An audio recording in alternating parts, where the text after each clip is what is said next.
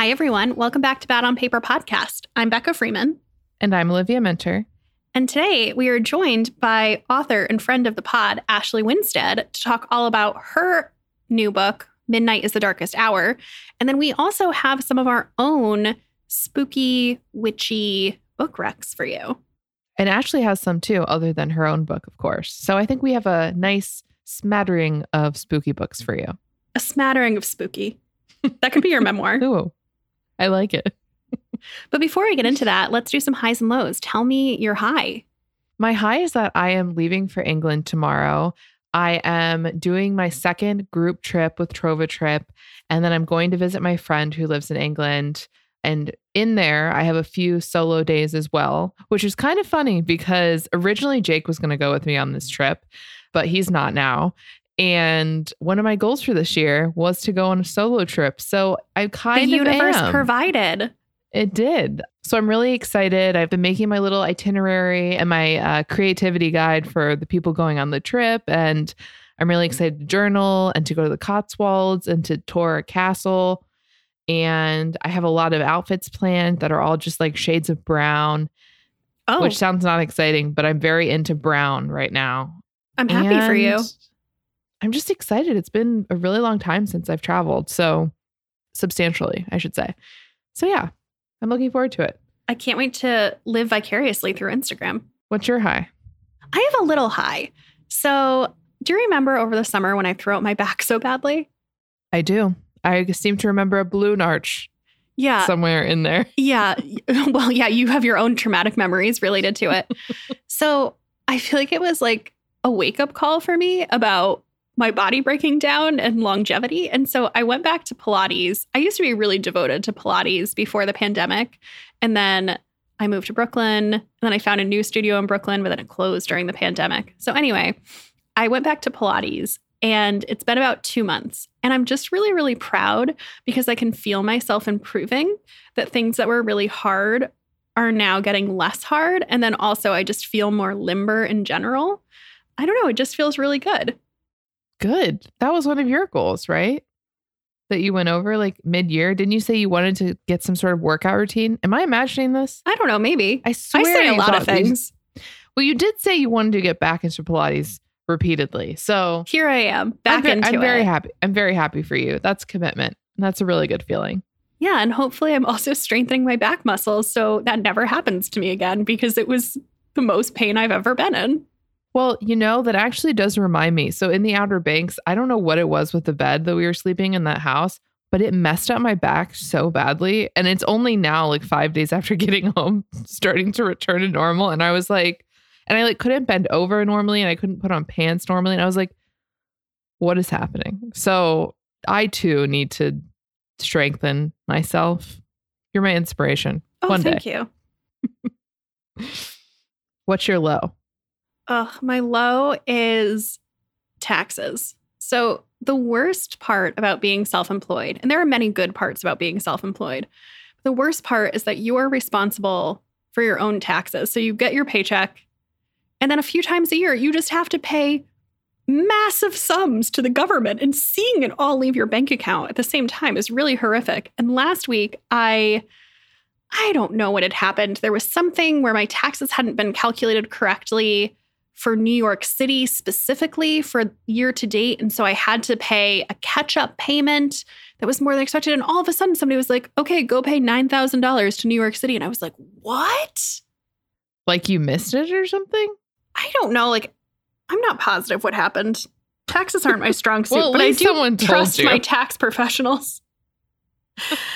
That's good. But just the pain of seeing that money go out in such a lump sum as opposed to it being taken out of every paycheck or it never going into your bank account to begin with it's a rough part of self-employment.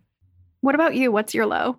My low is that the stink bugs have returned. I don't know if I've talked about them on here before, but in April, these stink bugs just appeared everywhere. They're in windows. They like to hide in curtains. And we have pest control, but like they're always just like, yeah, I don't know. The guy's name is Kevin, and Kevin is always just like, I don't know what to tell you. I'm like, you should be able to tell me something given your profession. But anyway, they went away for the summer, and literally the beginning of this week, they just appeared and they are everywhere. I mean, I'm looking around this room right now.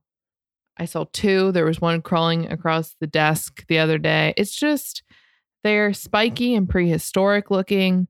They're like really, really like dense. So when they fall on the ground, it makes a sound. They have some weight to them. They're chunky. Now, where does the stink part of it come in?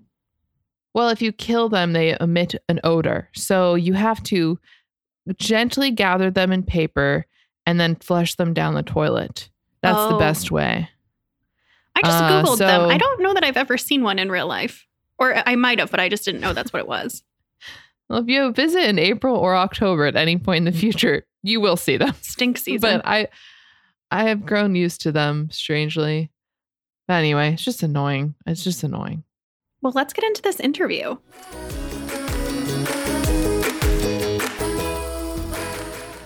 Olivia, do you know what weather it is outside? I think I do, but tell me. It's Cozy Earth jogger set weather. It is. You're right. You're right. I am so happy about this. If you've been here for a bit, you know that we both got completely addicted to these loungewear sets last fall, winter, and they were in heavy rotation. So I broke mine out the other week when I had to go to DC for a book event on the train, and it is hands down my favorite travel outfit because it is comfortable, but it's also tailored enough that it still feels put together. And even after a subway ride, a 3.5-hour train ride, and an Uber, I got to the hotel without the set getting wrinkled or saggy, which is the ultimate travel win. If you haven't heard of the brand before, Cozy Earth makes everything from the loungewear Becca and I are obsessed with to fantastic PJs to sheets that landed on Oprah's favorite things list. All of their products are made from responsibly sourced viscose from bamboo, and as the brand name suggests, are incredibly soft and cozy. Also, please do not check out without adding a pair of my favorite thin, not too hot, but super cozy socks to your cart. You will not be sorry. Their pieces are a little bit of a splurge, a little luxury, if you will. But we have a fantastic offer for Bad on Paper listeners. You can take 35% off at cozyearth.com with code BOP. Again, that's 35% off at cozyearth.com with code BOP. I think I might have to use the code to get another pair of the joggers in navy to broaden out from my 2 pairs of black ones.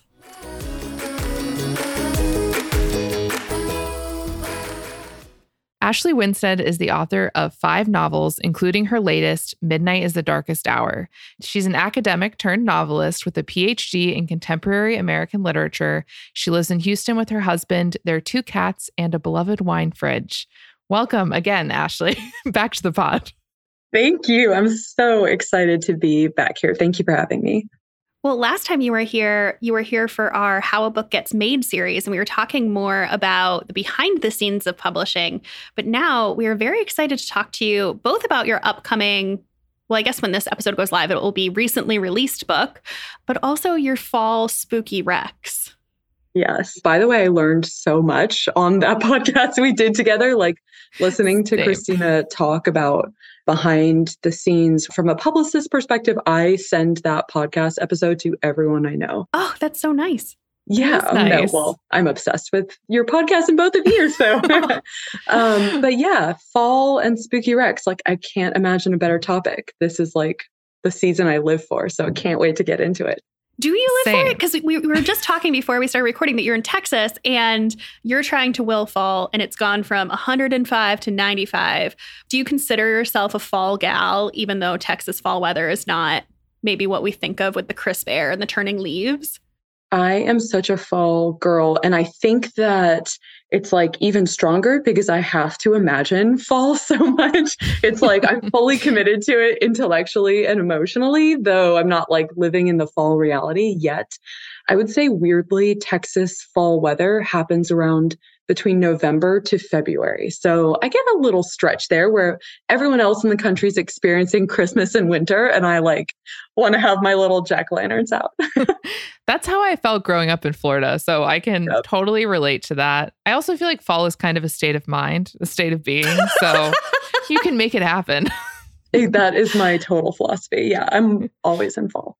So are you like a seasonal reader? So when fall comes around, are you like instantly reaching for the darker books, or are you kind of like a year-round, I'll read anything, anytime kind of person? For the most part, year round, anything, anytime. Like, in fact, I love Christmas books at the start of summer because I just like, enjoy to be mentally somewhere else. But there is something really powerful about when you start seeing like the Halloween decor come out in your neighbors, yards and turning to a kind of darker. So I do actually tend to put aside my rom-coms and start to reach a little bit more for my thrillers, my dark academia, my spooky urban fantasy. That's like, I want to be where the witches are when it starts to like, yeah, get a little That's the cooler. tagline for this episode already. Yeah. Done. Do you have fall accoutrement? Like, do you have a fall reading setup? Like, are there blankets? Like, is there a pumpkin spice latte? Like, what is... Yes. Yeah, oh, yes. It's a whole mood. It's a whole mood. Like this is going to make me sound like I'm like a 75-year-old woman, but we encourage that. Okay, good. Yeah, I have like spooky wreaths that I've decorated and made myself that like go up on the front door. Yes, they've got like little faux, spiders and everything on them. Everything pumpkin flavored and pumpkin spice that can be acquired at a grocery store, which is anything, comes into my cart. Yeah, I mean, like no matter how disgusting it sounds, like pumpkin spice flavored turkey deli meat. I'm like, you know what? I'll try it. Why not? So yeah, everything comes in and it's just like, I want to be buried in blankets with a pumpkin spice or apple cider kind of like hot in my mug and just read all the spooky things. Olivia, are you a pumpkin spice person? I don't know this about you. I like a little bit of pumpkin creamer in my coffee, but like I'm not like at Starbucks in August asking for the pumpkin spice latte, but I'll try. Like I'm really excited to try the new pumpkin cold brew and all those things. Yeah, I love it all as well. I haven't put up decorations yet, but soon. Yeah, you have an old house. You need to. I feel like it's a requirement. Oh my God, yes. It's true. I'm excited to just get a lot of pumpkins this year. Screw pumpkins. I want you to have like a anatomically correct skeleton. A 12-foot tall skeleton? Sure, any height. I did get that Facebook group suggested to me. Do you know there's a whole Facebook group of just the people that own the 12-foot skeleton from Home Depot? And they like post photos of them in different... It's like a society, a secret society of, I don't know, Halloween I need people. To look for them. I feel like I would be friends with these people. I feel like they would really like your books. Both romance and thrillers. I found my niche, finally. Olivia, no, I don't know that this is your niche. Olivia is in multiple fall and Halloween themed Facebook groups. And based on the excerpts that she sends, like it seems like some of these people have left the planet Earth. And I love them for it. Do we blame them really at this point? Yeah, it's not so great here. Much better in 12-foot skeleton world. They need an outlet. Okay, so we're talking about spooky fall reads and picks for fall. And one of mine is Midnight is the Darkest Hour, which is your newest novel and coming out in October.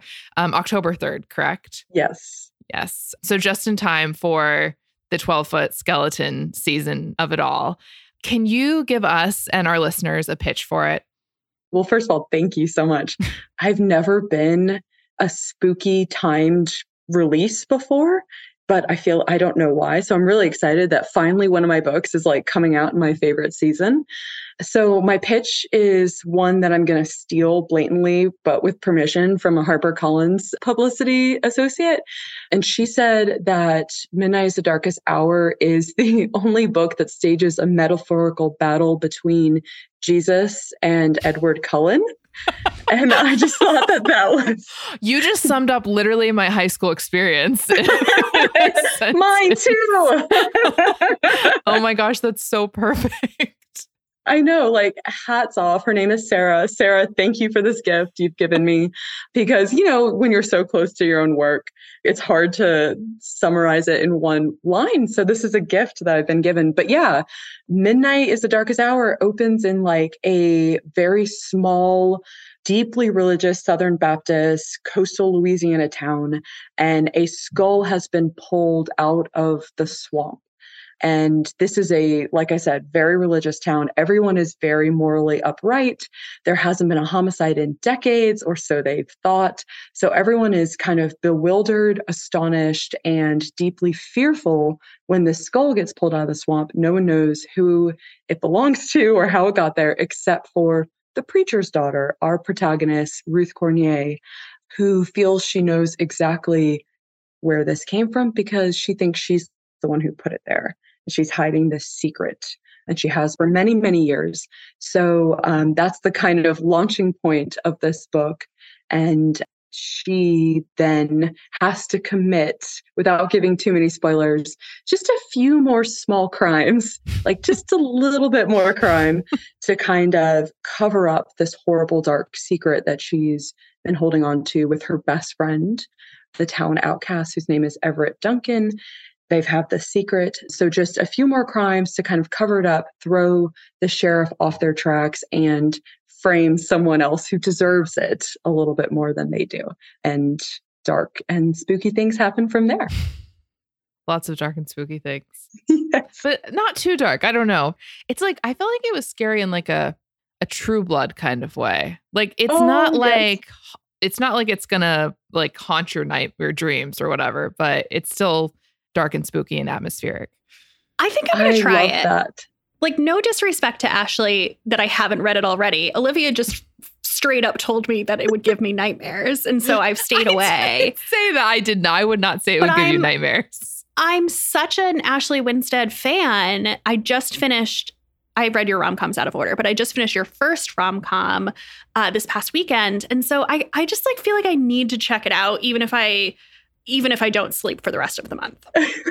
One thing I will say, True Blood was one of my comps that I had in my head writing this. So I love that came across on the page, because it is very much that like suggestion or feeling that we're in a slightly different world that's a little fairy tale-esque, a little bit otherworldly. That's always like this question that kind of haunts the book.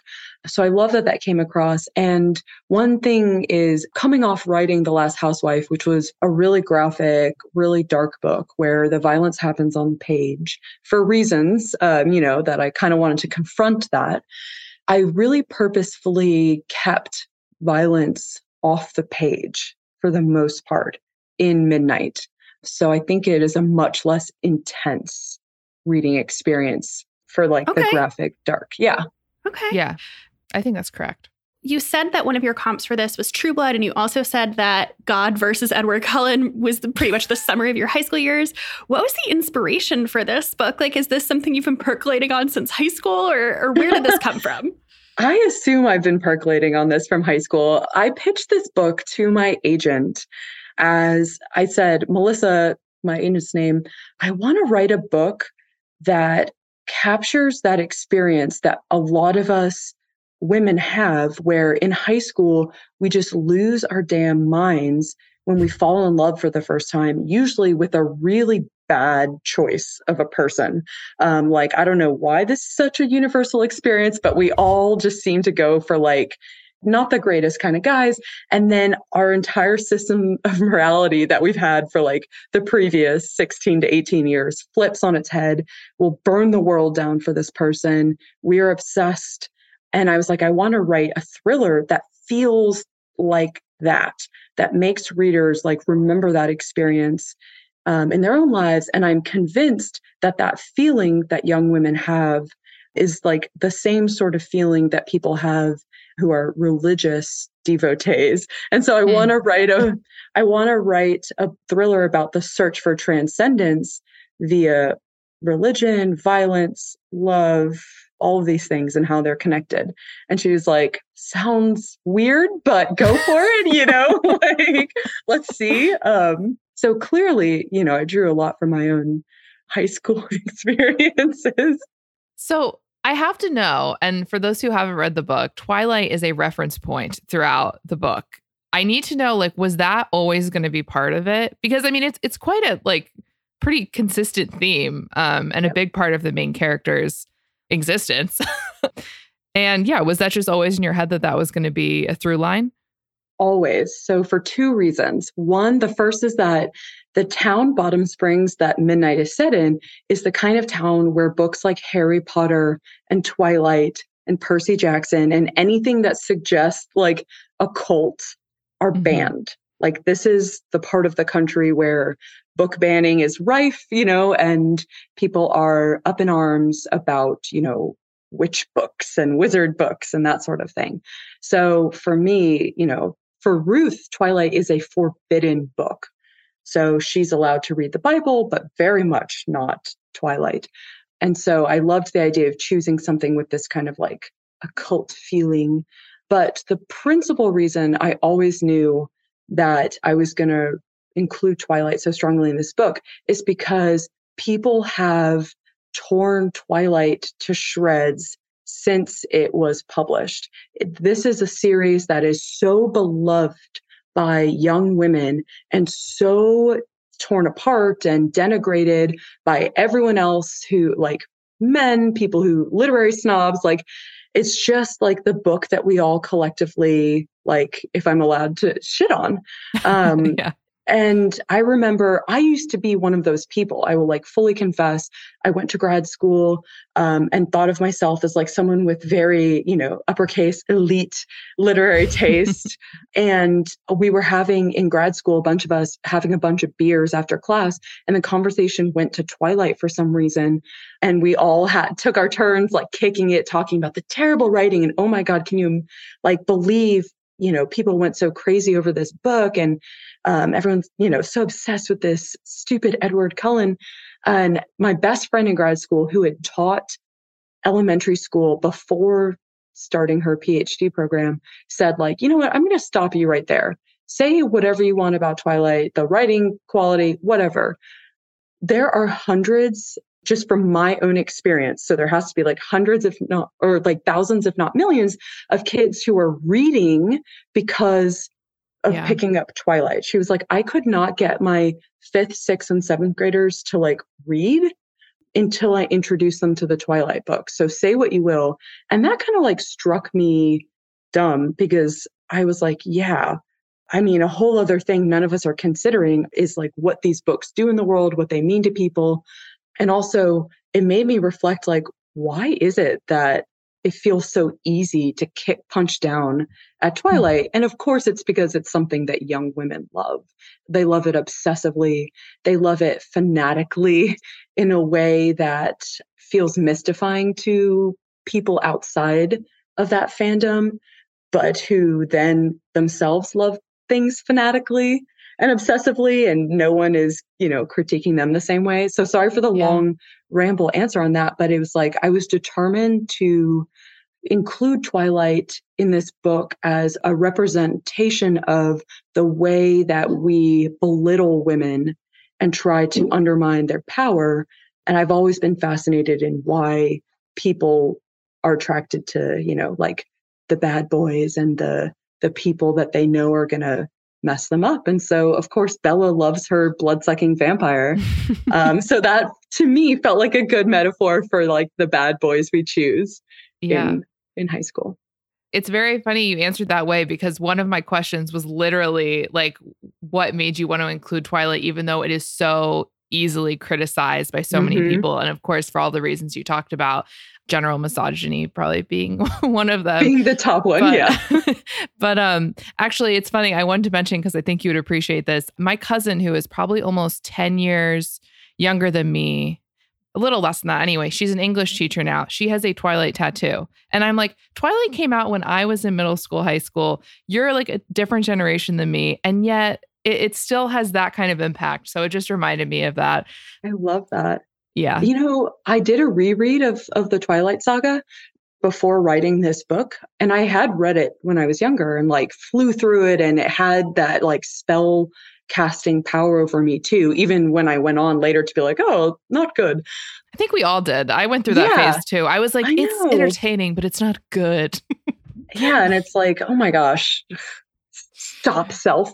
And I rereading this, there's in the later books in the series, there's this sentence that just like struck me so deeply. And it's another, I think probably another like tagline for Midnight, which is that Bella, from Bella's perspective, she says, like, I have always been a monster. And like Edward, I'm finally a vampire to reflect it. It's like Edward was my bridge to becoming the monster I was always meant to be. And I was like, whoa, am I reading Twilight right now? Like, this is really profound. And I also think that it's such a universal feeling for young women who are often so powerless, but feel their own potential to be dangerous or powerful, all of these things. And we're taught so often to look for that power in other people, the boys we fall in love with, when really we kind of want it for ourselves. And yeah, that's just really struck me in that book. Profound, a moment of profundity. Yeah. Let's take an ad break.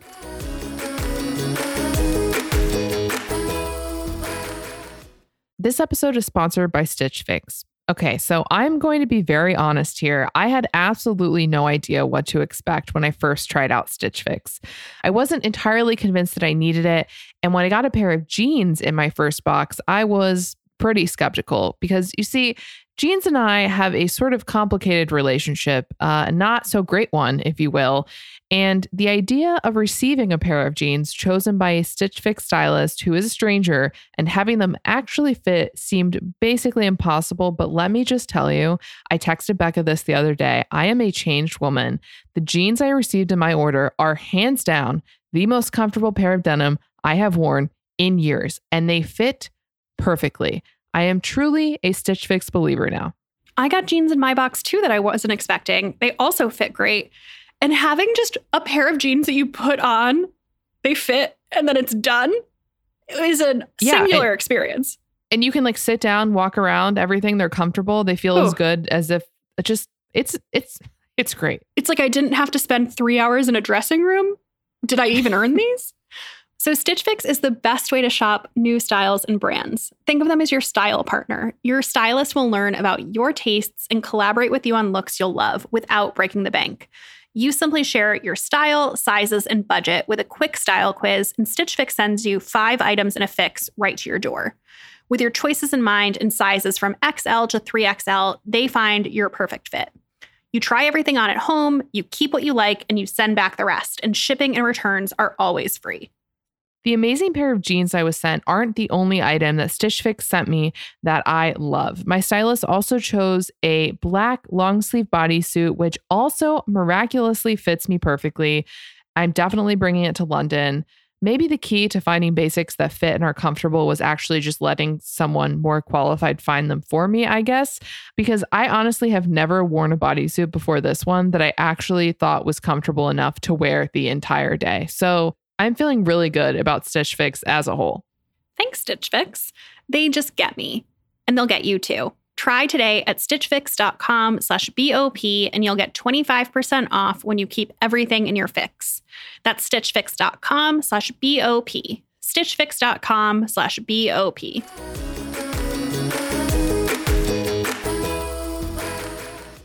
That's how Twilight came in. How did True Blood come into this or influence this book? Mostly vibes. Vibes. Yeah. So both True Blood and True Detective were my vibe cornerstones. And just like this idea of this vision of Louisiana as this place that is both a part of the United States, but somehow outside of it for a lot of us, because so much of it is still wild. There is a certain amount of lawlessness to Louisiana, I can say, as someone who like used to work in criminal justice reform and, like studied justice systems. Like Louisiana needs a lot of work. Bar? No, am I making that up? Or like their own set Louisiana is a place where like judges very frequently are, arrested for corruption, where it's just like the wild, wild west in terms of like backroom dealings. It is like on every criminal justice reformer's like top 1 to 2 to 3 list of places they wish they could get into and fix.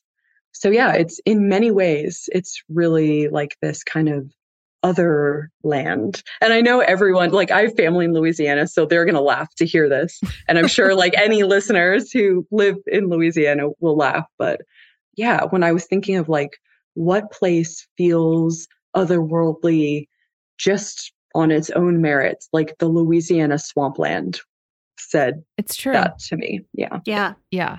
Okay, before we move into spooky picks, I do want to say that if you like endings you don't see coming, you're also going to have to read Midnight, because I sat there with the book afterwards and I was like, I'm going to need a minute to think about this, which is my favorite type of ending. So if anyone out there is like me and enjoys that, definitely suggest picking it up. How would you sum up the ending in one sentence, Ashley? This is a question I didn't plan for, but I'm curious just as someone who's read it. I would say that the ending is putting the power of judgment in the reader's hands, which is a very fraught question that Ruth, our protagonist, are constantly wondering, like, have I done something wrong, or am I morally on the good side, of justice? And that is left up to readers to decide. That came through for sure. And it adds to the spookiness. But anyway, okay, on to more spooky things. So send me your therapy bills after to everyone who reads this book. Will do. Yeah. Okay, so we asked you ahead of time to come up with 3 or 4, whatever you want, spooky recommendations for reading. I broke them down into 4 categories, but you can just list them off if you want, or we can go by category. What would you prefer? Let's go by category. That's fun. Okay, cool. Okay, so starting with, I think, like the psychological thriller, I think it's a classic sort of spooky season book. What is your pick there? Okay, so when it comes to psychological thrillers, fall to me is dark academia season, because you're back you're to speaking school. Becca's language. Yes. For me, I love If We Were Villains by M.L. Rio. I think that is just like a classic dark academia book, and Bad Habits by Amy Gentry. So I'm double dipping there and using 2 examples. But If We Were Villains, I think has gotten a lot of attention, but Bad Habits by Amy Gentry hasn't. So I'd love to see more love for that book, which I think it deserves. But yeah, dark academia, psychological thrillers, perfect fall vibe. Now, what about for the girls like me? So cozy, not too scary, but still seasonally fall. I think this is like my favorite of the fall genres. So as soon as like the temperatures start to dip, I want everything like lightly paranormal, like urban fantasy. So we're like in a renaissance of witch romance books right now. I feel like it's just Are we? I mean, why have I not been reading them? Tell me what to be reading, because I love a witch romance. Oh my gosh, they are everywhere right now. There's been a complete explosion of them. My personal favorite is the Very Secret Society of Irregular Witches. Oh, yes. By Sangu Mandana. I love that book. It's the perfect cozy vibe. I think Aaron Sterling / Rachel Hawkins started the trend with the X-Hex, a few years ago. Oh, yeah. But yeah, like Go Hex Yourself, Payback's a Witch. Like there's just so many amazing books. And I am a fantasy girly, I have to confess. Like that's how I got into reading and then writing. So my first book I ever wrote was a fantasy, which lives in my laptop. It will never see the light of day. But I am obsessed, like on the lighter end, with picking up my Alice Hoffman, Practical Magic. Mm-hmm. My favorite Alice Hoffman is Here on Earth. It's like kind of Alice Hoffman's take on Wuthering Heights. So if you haven't read it and you love a forbidden, oh my God, it's like, I think changed me when I first read it. And I love Sarah Addison Allen, like Garden Spells. That is just about, anything where a witch is just kind of like living in normal society and, has to fall in love and cast gentle spells. Like that's what I want. That sounds lovely. I've never read any Alice Hoffman, but I think you should this season. I know. I've seen Practical Magic, but like it's not the same. I know. Okay, so moving on to something scarier. So I said too scary to read with the lights out, which is basically like That's how I know a book is really genuinely creepy, is when I like have to turn the light on if I'm reading on my Kindle or something. So what have you brought for us for this category? So I know everyone's like scary meters differ. So I had said Delicate Condition by Danielle Valentine. Oh, Yeah. Ah, So yes. to me, it's very scary. What's even scarier is that Ryan Murphy has adapted it for the latest season of American Horror Story. And it's like a modern day Rosemary's Baby. And I cannot even watch the trailer for this adaptation without like needing to like remind myself that everything's going to be okay. And like, it is just very terrifying. Wait, is It this is. the Kim Kardashian season of American Horror Story? Yes. Yes, Oh, okay. it's based on this book, Delicate Condition by Danielle Valentine. So it's just like she had this 1 in a million publishing experience where like right after she got a book deal, I think it was like somehow the book manuscript made its way to Ryan Murphy and he wanted to adapt it. And like now it's coming out. Her book has only been out for I think a month and already the adaptation airs today. Oh, wow. Yeah. It's nuts. That's That's nuts. Wow. Talk about overwhelming. But yeah, that book I whipped through. Like I could not put it down, but there were parts of it that haunt me to this day. Like, Yep. Oh my gosh. Just Like body horror and that sort of stuff, which really gets me. Yes, same. Okay, so for the final one, a wild card. So this can be anything that you think fits into fall for whatever reason. Okay, so I have a fiction and a nonfiction choice. Fiction is Vampires of El Norte by Isabel Cañas. And I was like, a historical romance with vampires. Like, that was kind of like, a head scratcher. This book sucked me in. I never wanted to not be reading this book. It is like the best love story. And it's actually only like mildly spooky with the vampires. So highly recommend it. And then on the nonfiction side is Savage Appetites by Rachel Monroe, which is a book about why women love true crime. And it is just brilliant. And so for me, that fits in fall because that's a dark read. So perfect for spooky season. Awesome. What a great variety. Yeah, something for everyone. Thank you so much. We have a lot of reading to go do, but can you tell our listeners where they can find you on the internet if they want to catch up with you? I know you have some events coming up, so where they can find out about those and remind us the name of your book and when it comes out. Yeah, so Midnight is the Darkest Hour is out on October 3rd. You can find me on Instagram mostly. That's where I like to hang. So at Ashley Winstead Books. My website is ashleywinstead.com. And I am going to go do a lot of events for the next month and a half. So I'll be kind of coast to coast and it's all up on my Instagram and my website if you want to check. Amazing. Let's take one more ad break.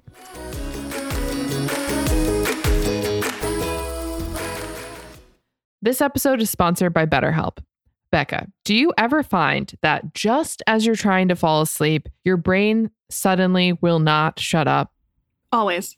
I've talked about this before and know from experience that one of the best ways to make those racing thoughts at bedtime go away is to talk through them.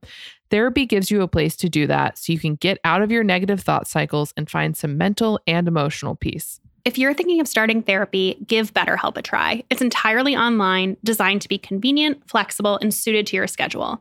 Just fill out a brief questionnaire to get matched with a licensed therapist and switch therapists anytime for no additional charge. Being able to talk to a therapist every week about how my everyday habits impacted my mental health is probably the only reason I have been able to set and reset when necessary boundaries with myself when it comes to things like using my phone in bed the second I have an anxious thought or racing thoughts instead of, just trying to work through them myself. I don't know if I would have held myself accountable to take care of myself had I not talked about all of it with my therapist at some point. Get a break from your thoughts with BetterHelp. Visit BetterHelp.com/badonpaper today to get 10% off your first month. That's BetterHelp, HELP.com/badonpaper. Back to the episode.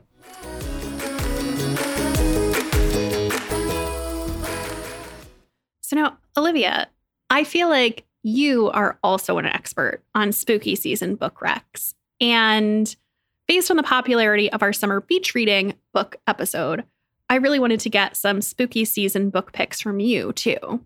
So I was thinking that maybe we can run through the same categories.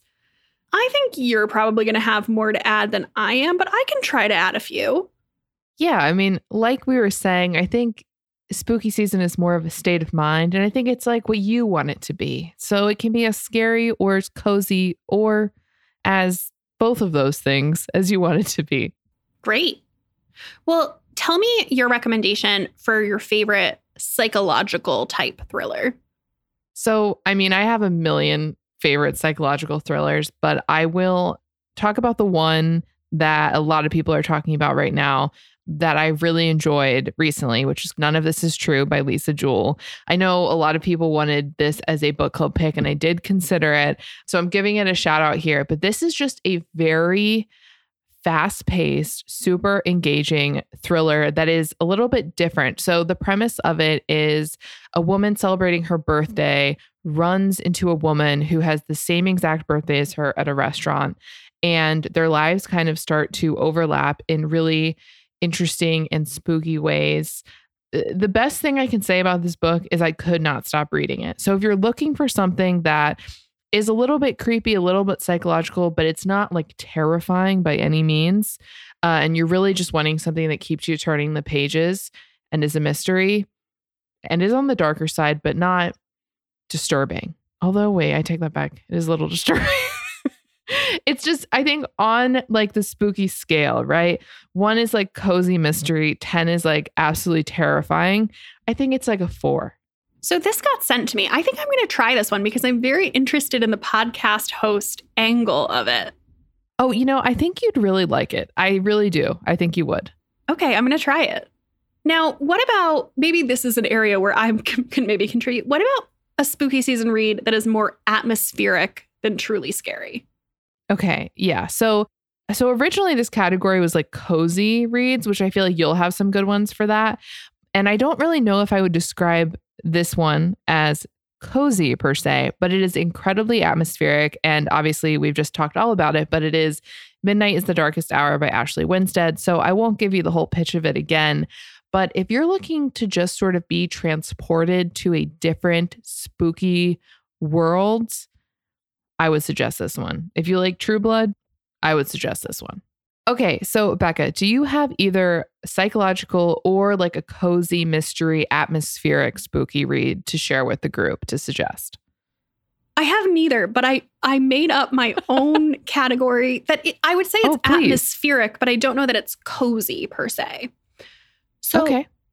I feel like people have not gone back into the archives to loop back on Emily Henry's magical realism YA that she wrote before her romances.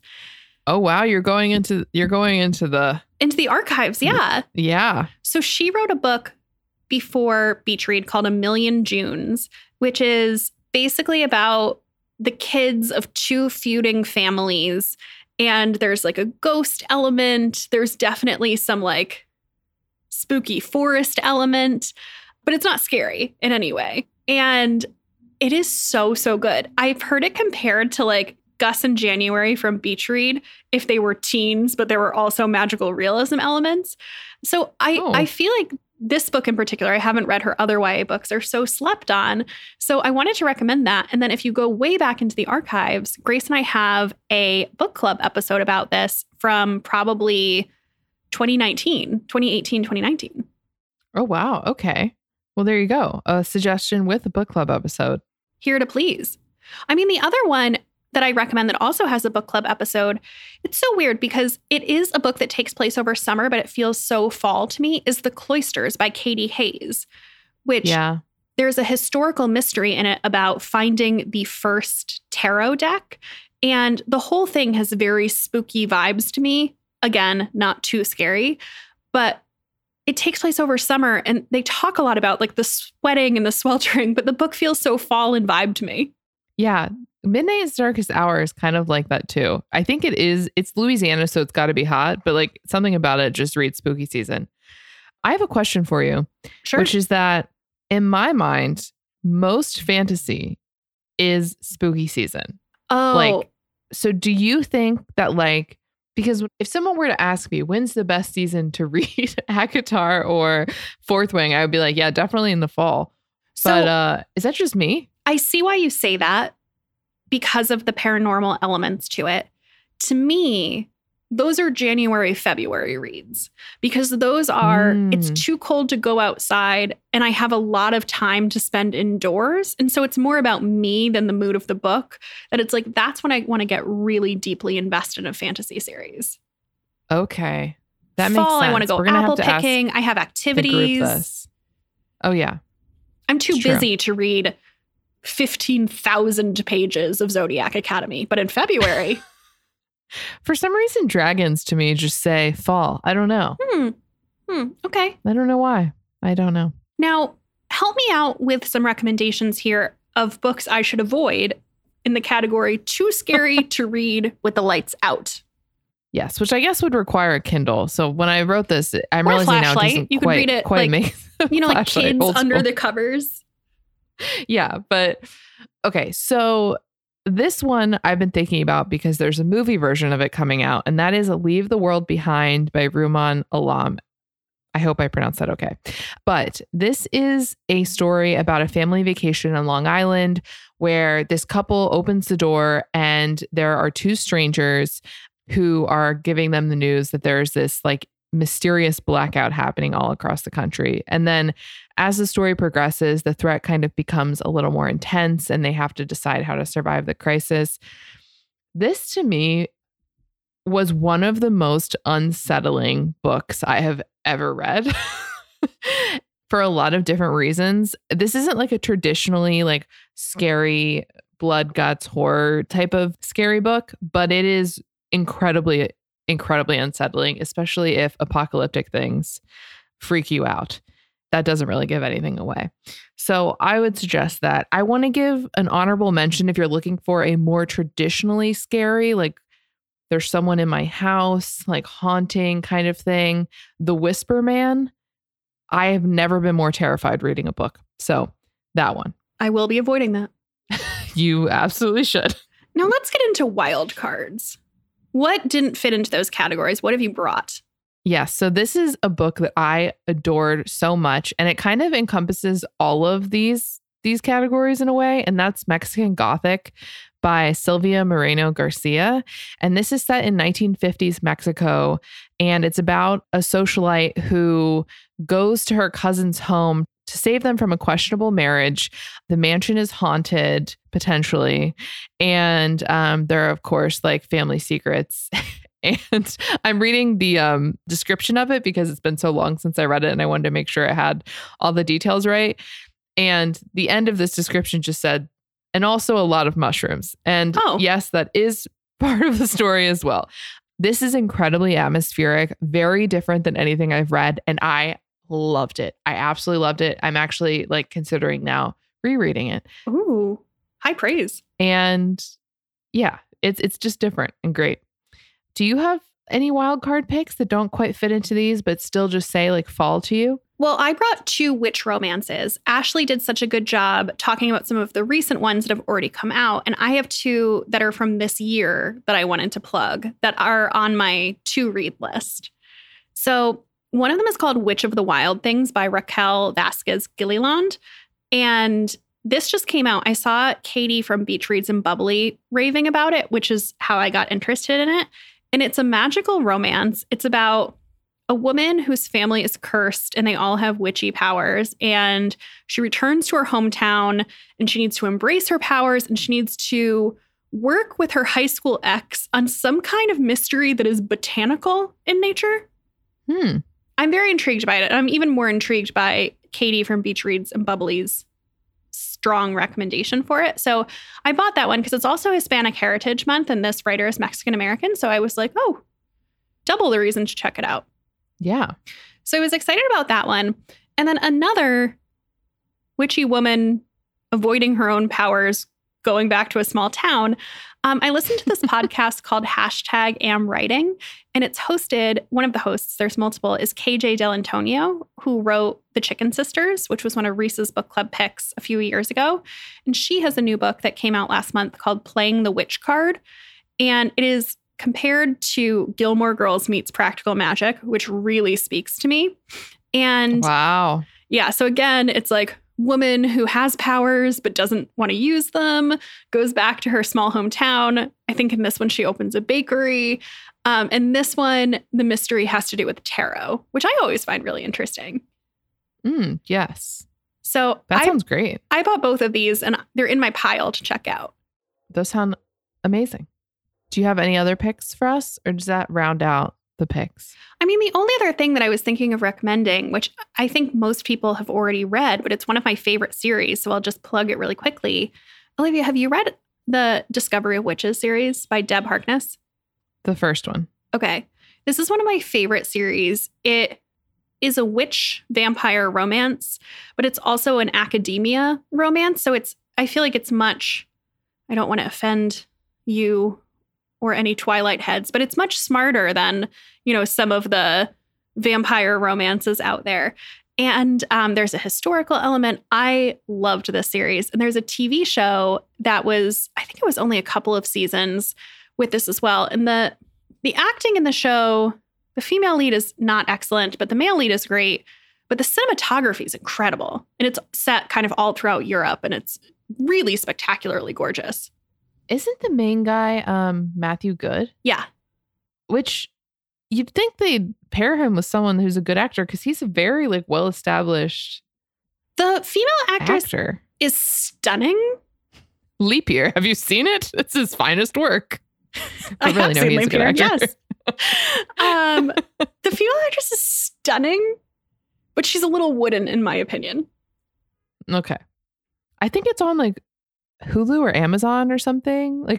It's on one of the major streaming platforms now. When it was originally on, it was somewhere weird. And I remember having to pay for a service to get it, which I did because I liked it. Now I think it's available. Oh, good. So if that changes anyone's mind. Yeah, if you missed it because it was on some weird network, now's the time. Well, let's get into some end matter. What's your obsession? Oh, so my obsession is this album by, the singer's name is Blake Rose, and he's an Australian, I don't know, maybe he's the Australian Noah Kahan. He's kind of on the young side. And he has out a new EP. The album is called You'll Get It When You're Older. And I like every single song on this so much. It's been on heavy repeat.